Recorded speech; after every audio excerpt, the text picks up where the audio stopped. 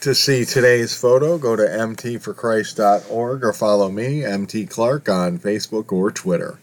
Good morning. Today's photo of the sun nestled in the branches of a huge and gnarly poplar tree comes to us from yours truly, as I captured this scene yesterday during my short visit to Lake Eola Park in Orlando. I'm back home, but that was a journey in itself, as some renovations at the Philadelphia airport and no heads up from the folks at American Airlines caused me to miss my connecting flight to Albany last night. And when they shared the good news that while I couldn't get a flight to Albany the next day because of the size of our party, they could put us on a flight to Hartford or Worcester. That unbelievably obtuse suggestion caused me to scramble and arrange for a rental car from the good folks at Avis and a midnight run back to my countryside home. We made it, and it was so late that I decided to wish everyone a good day before I went to bed. So this message might be a little shorter than normal, but I am happy to be back home and ready to forsake the sweet treats I ate at Disney World. And I'm ready to repent. You could finally say that I'm giving up sugar-laced snacks for Lent. Better late than never, I guess. But that's okay. Our walk on the path of Christian discipleship is about progress, not perfection. And I hope that encourages you, that it's never too late to change. It's never too late to repent. So this red-eye repentance edition of the MT for Christ 24/7 podcast is brought to you by American Airlines, who I will choose to avoid in the future, and Avis Rental Cards, who I am truly thankful for. Anyway, speaking of repentance and making progress and dealing with things you need to give up, it's the 9th day of Lent, and so we continue my personal walkthrough of Gracia Grindal's 40-day journey with Martin Luther to observe and celebrate the Lenten season. In this walkthrough, Grindal's devotional, it is our hope that we will get to know Martin Luther a little better as we seek to draw closer to the Lord on our journey to Resurrection Sunday, or Easter. And so we continue. Journey Day 9. And Martin Luther writes, "You are to honor your father and mother." What is this? Answer: we are to fear and love God, so that we neither despise nor anger our parents or others in authority, but instead honor, serve, obey, love, and respect them. First then, learn what this commandment requires concerning honor to parents. You are to esteem them above all things and to value them as the most precious treasure on earth. Second, in your words, you are also to behave respectfully toward them, and are not to speak discourteously to them, to criticize them, or to take them to task, but rather to submit to them and hold your tongue, even if they go too far. Third, you are also to honor them by your actions, that is, with your body and possessions, serving them, helping them, and caring for them when they are old, sick, feeble, or poor. All this you should do, not only cheerfully, but also with humility and reverence, doing it as if for God. That's Martin Luther's comments on the 10th commandment, and one of the 10 commandments, to honor your father and mother. And our devotional then shares Ephesians 6, 2 through 4 as the biblical wisdom for the day, which is the commandment from Ephesians' viewpoint. Honor your father and mother. This is the first commandment with a promise, so that it may be well with you and you may live long on the earth. And fathers, do not provoke your children to anger, but bring them up in the discipline and instruction of the Lord. And this is the point where our devotional tells us to, prompts us for silence, for meditation. So we should, take a few moments to consider Martin Luther's comments on honoring our mother and father, and Ephesians 6, 2 through 4. So you can pause the podcast or stop reading and sit quietly for 60 seconds or a minute, 5, 10, 15 minutes, or however long you feel comfortable with and have time for. Focus on your breath and the calm stillness in the present moment that is always available to us in God's creation. Meditate on Martin Luther's comments for the day and the comments.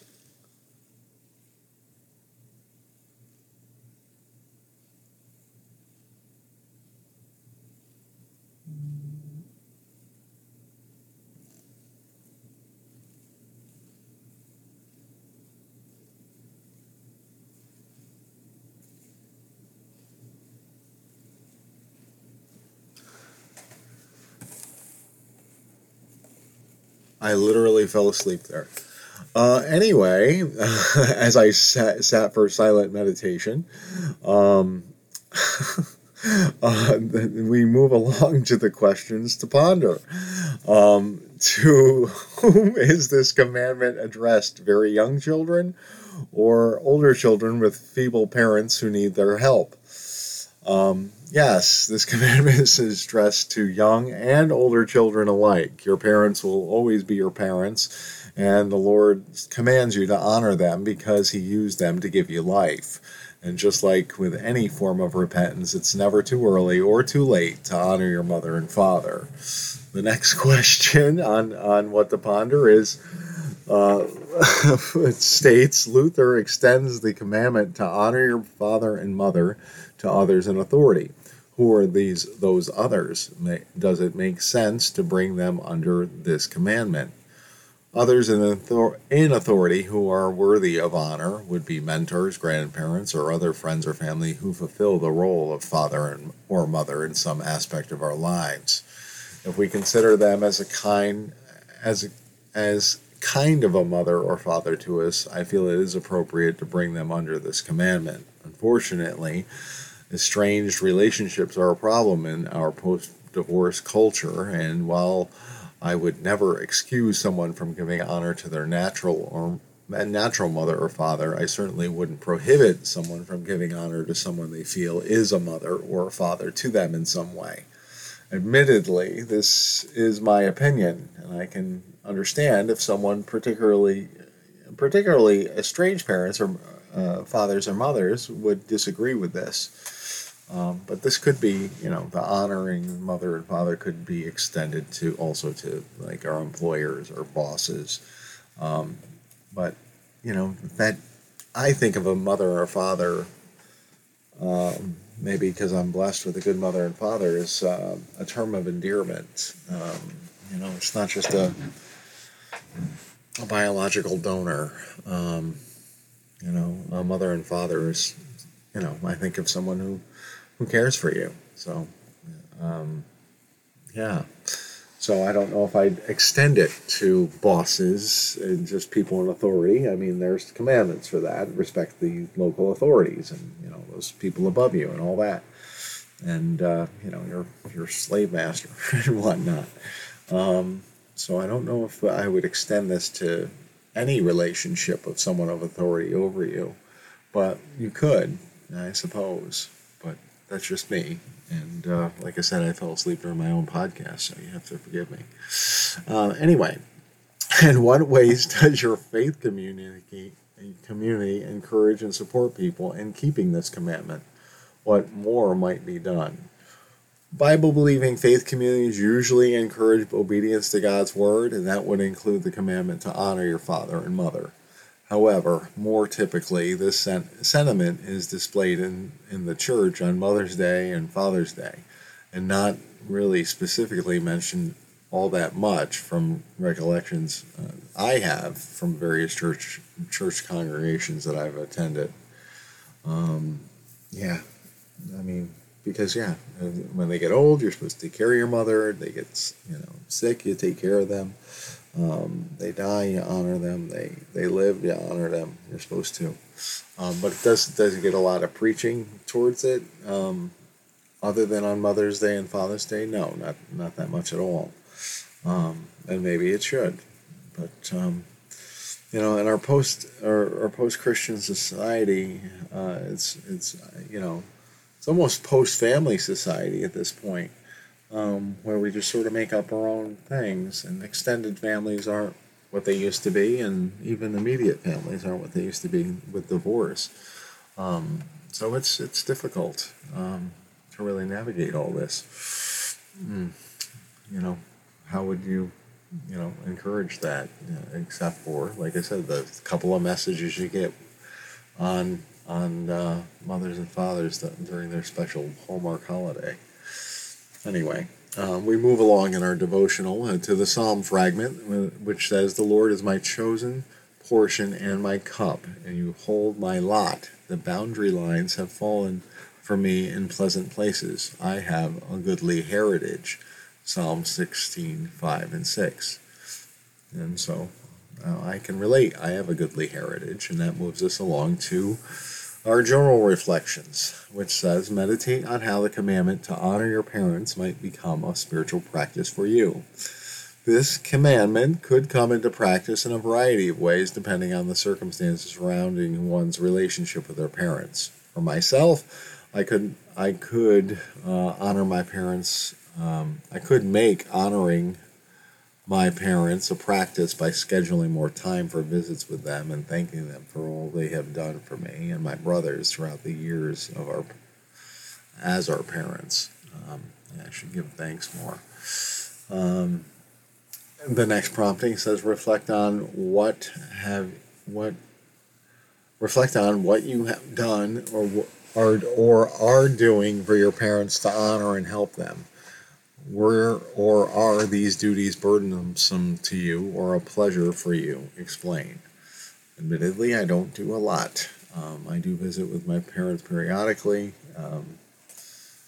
but I just recently went to my mother's church on Ash Wednesday, ended up having breakfast with Mom and Dad, and have made tentative plans to get together with them again when all my brothers can be in attendance. These things are not burdensome, and I feel it is right to give honor to the ones who gave us so much. And they did. Let's see.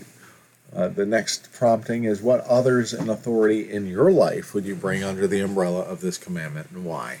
I guess I would bring this umbrella to over my mentor, but Pastor Bob Costello. Bob is somewhat of a spiritual father to me, and although I don't really plan visits with Bob whenever I see him, whenever I do see him, I try to express my appreciation for the time he spent teaching and encouraging me to live as a Christian. He gave me an opportunity to minister to people at a recovery ministry, to teach, and he handed over the reins to the ministry when he gave it up in 2020, and he okayed my turning it into a community freedom ministry. And when it sort of petered out in 2021, so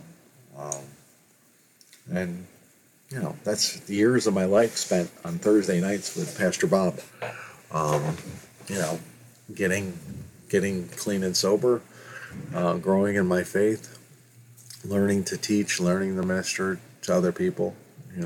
That's worthy. Bob's worthy to be honored for what he's done, because he's not only built into my life, but anyone I've encouraged, he's built into them too.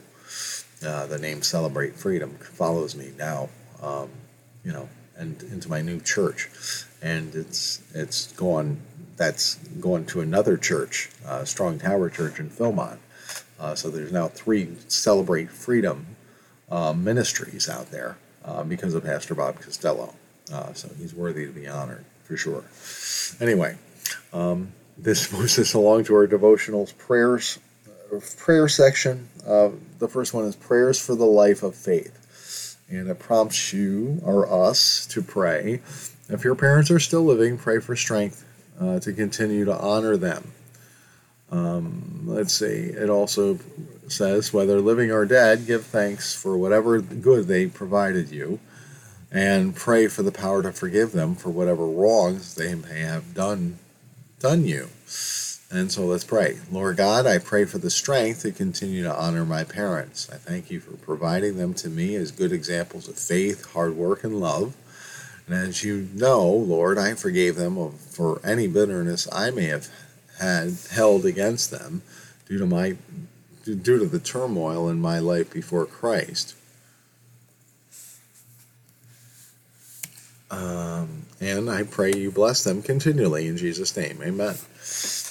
Then we move along to the prayer for today, which is, Dear Heavenly Father, thank you for being faithful to me, even if I have not honored either you or my parents as I should, which I haven't. Help me to give honor to you and them, and to show me how to care for the young who need my help. In Jesus' name we pray. Amen. That moves us along to today's Bible verse that comes from the Quick Scripture Reference for Counseling by John G. Cruis. This morning's meditation verse comes from the section on conscience, and today's verse is 1 Timothy 3:9 from the New Living Translation. The Word of God says, They must be committed to the mystery of the faith that now revealed, and must live with a clear conscience. Today's verse falls under the third point of our Counseling Reference Guide's resource section on conscience. That third point is, hold to the truths of the faith. Today's verse tells us that we as Christians must be committed to our faith and live with a clear conscience, presumably because we obey what the Word says and try to live a shame-free existence as we become more and more like Jesus. So we have to we have to be committed to the mystery of our faith, to the fact that we're forgiven by grace and faith in Jesus Christ, and not because of our works. That's a big thing to believe in, and that will lead us as we go, and that would lead us into repentance as well. Christ led a sinless life, and we're supposed to follow his example. So we're to repent of our sins. Anyway, we move along to the final section. As always, we invite you to go to mtforchrist.org, where we always share insights from prominent Christian theologians and counselors to assist my brothers and sisters in Christ with their walk. Today we continue sharing from According to Your Word, Morning and Evening Through the New Testament by Stephen F. Alford. And that's from they're basically devotionals from 1940 and 41. And in those devotionals, Stephen Alford directs us to read a section of Scripture in the morning and the evening. And today's section is Mark 14. And from Mark 14, he shares in verse 6, where the Word of God says, She has done a good work for me. And that, I believe that's when he was anointed by Mary.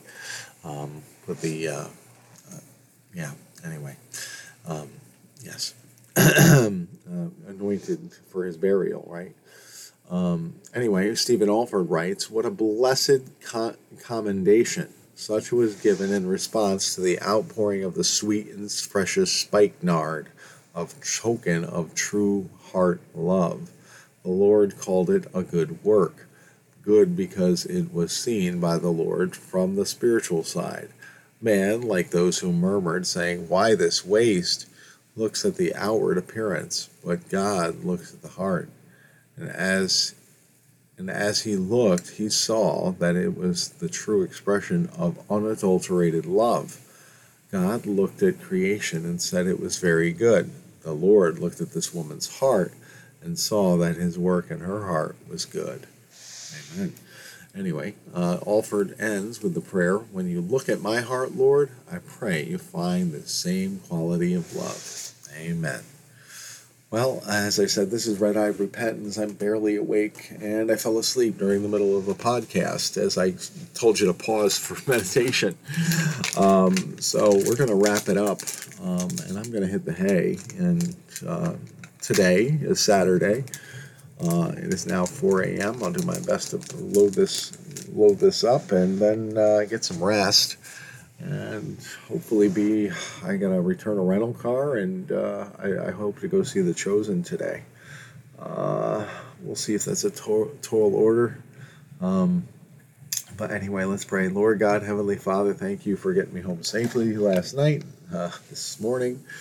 And Lord, we just pray for you to bless anyone out there who might be listening to this podcast or reading this message, that you come alongside them in their prayer request and their walk of faith, Lord. Help them to repent of whatever they need to repent of, and Lord, bless them in the areas they need help in.